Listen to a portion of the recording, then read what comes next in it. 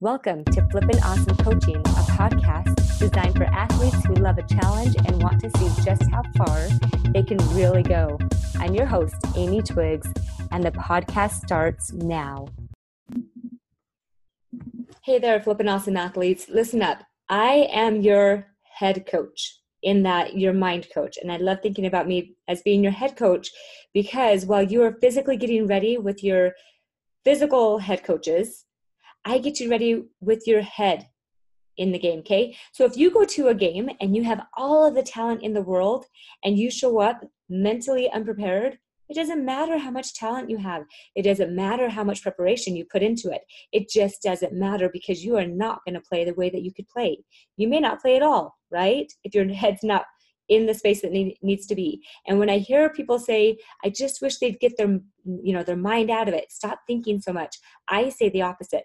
Let's get you totally in your brain where you know exactly what to do so that you know what to expect and it's not just luck where you think, well, that was a lucky shot. Glad I made that one. No, we want you to know that you got it every single time because you were 100% in your brain, okay? So if you are not in Flippin' Awesome Coaching or some sports performance coaching, you are forfeiting your chance to be the athlete that you could be. All right, listen to me. I'm serious. I want you guys to understand this.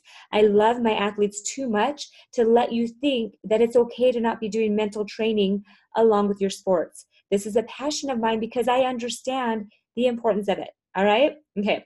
Now listen, today's tool is about time. We've been working in my weekly virtual online group. We've been working on time and how to create more time in your sport because eventually sports ends. And for the time that you get in sports, you want to use it to the best that you can. Don't just wait for coaches to tell you what to do. If you're waiting to be told what to do, again, you're forfeiting your opportunity to become the athlete that you want to be. If you think you're going from middle school to high school to college to pro, you will not get there without creating time in your practice for your brain to show up for itself, okay? Don't wait for other people to tell you what to do, all right? You become the master of your own creation, of your own sport, okay? Your coaches will tell you what to do, but if you don't listen to them, it doesn't matter anyways. You usually tell yourself what to do. You listen to the corrections, and then you decide what you're going to do and what you're not going to do, right? Okay, so with that, that's just my own little, let's go on a soapbox for a second. Time is a mental construct. I want to put it in the foundational model that I teach all my clients, okay? So if you put time in the circumstance line of your model, what do you think? Okay? What do you think about time? I love thinking about this. Is your thought about time deliberate? Do you think that there is enough time or not enough time? And are you at the end of your athletic career or just beginning? What are your thoughts about it? I have some people who are seniors in college and they have like 2 meets left. I'm like, what if this is just the beginning? You know, these next 2 meets are the meets that you've just been so excited for, but this is just the beginning of what you can do to show up for yourself for these next 2 meets in a way that you've never done before. So do you think that you know how much time you have left? And if you did, how would that change the way you show up to practice every day if you knew how much time you had left? And since you don't, because nobody knows how much time they have left as an athlete, right? How does that change the way you show up to practice every day? Think about it, okay? We don't know how much time we have left in our sport. I had hoped that my last day would be my senior year at Stanford University after my last day of competition, right? That was officially my last day as a competitive athlete. And it worked out that way. But there's no guarantee for any of us, right? So if you knew tomorrow was your last day on the field or on the court or in the gym or swimming in the pool, how would you choose to practice?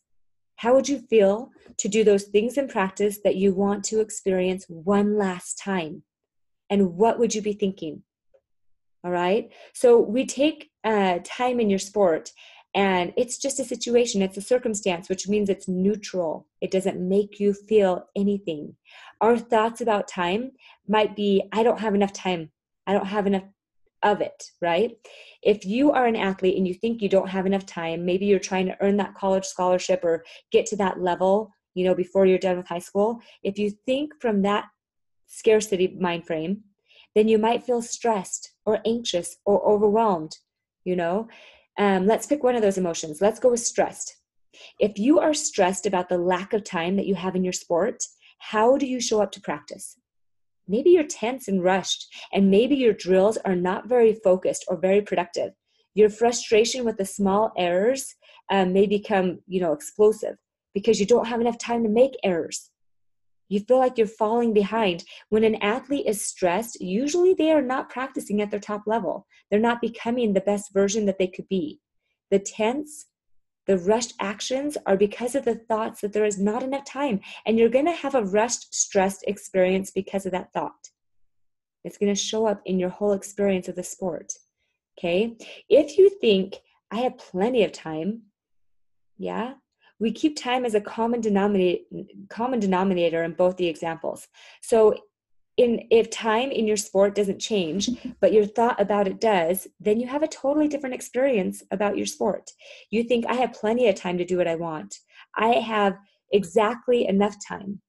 I am exactly where I should be in this sport, and it's teaching me life lessons that I can use forever. And I enjoy learning new skills that I will be going to college with and that I'm supposed to know, right? And if I don't go to college, I'm going to figure it all out. It's okay.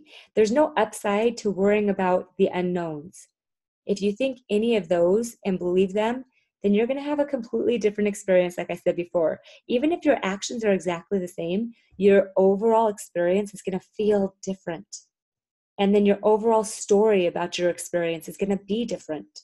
So you're going to be living a different experience altogether. Okay, the scarcity versus the abundant time mindset. So let's say I have plenty of time. Maybe that's the belief you choose. Okay, if you think you have plenty of time, you might feel excited or abundant or grateful or certain. So let's take excited. If you're excited to be at your sport, believing that you have plenty of time to become the athlete that you want to be, then you might still do the same drills. But maybe you'll also be focused mentally better and maybe more clear with the coach on asking questions from a desire to understand instead of a desire just to hurry and move on. Okay, maybe you're going to be more willing to make more mistakes because you have time to learn from them.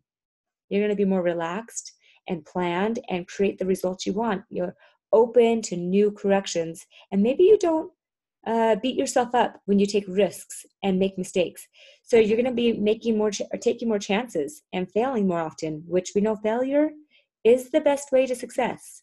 Okay, you're going to do all these things because you believe there's an abundance, plenty of time. So think about this idea this week. How does it show up in your workouts? How does believing you don't have enough time serve you? And how would believing that you have plenty of time change things and change how you show up on the court this week, or in practice this week, or on the field this week? The truth is, there is plenty of time. At least that is my truth. And I see no downside to believing it. So have a flippin' awesome week. We'll talk to you again next week. Make sure you go to flippinawesomecoaching.com if you need some help with your time management and if you're ready to take your game to the next level. If you're trying to reach those higher levels, you need some mental game. You need some mental workout, just like you need physical workout. So do not hesitate to join our virtual group. You guys, I'm serious. Don't forfeiture, is that the word I'm thinking? Don't forfeit your opportunity to become the best athlete you can while you have plenty of time to become that athlete. All right, we'll talk to you soon. Bye. Hey, thanks for joining me today. If you enjoyed listening or have questions about something you heard on this podcast, go to Flippin' Awesome Coaching to get your questions answered. Thanks for sharing this episode with your friends. Have a flippin' awesome week. Bye.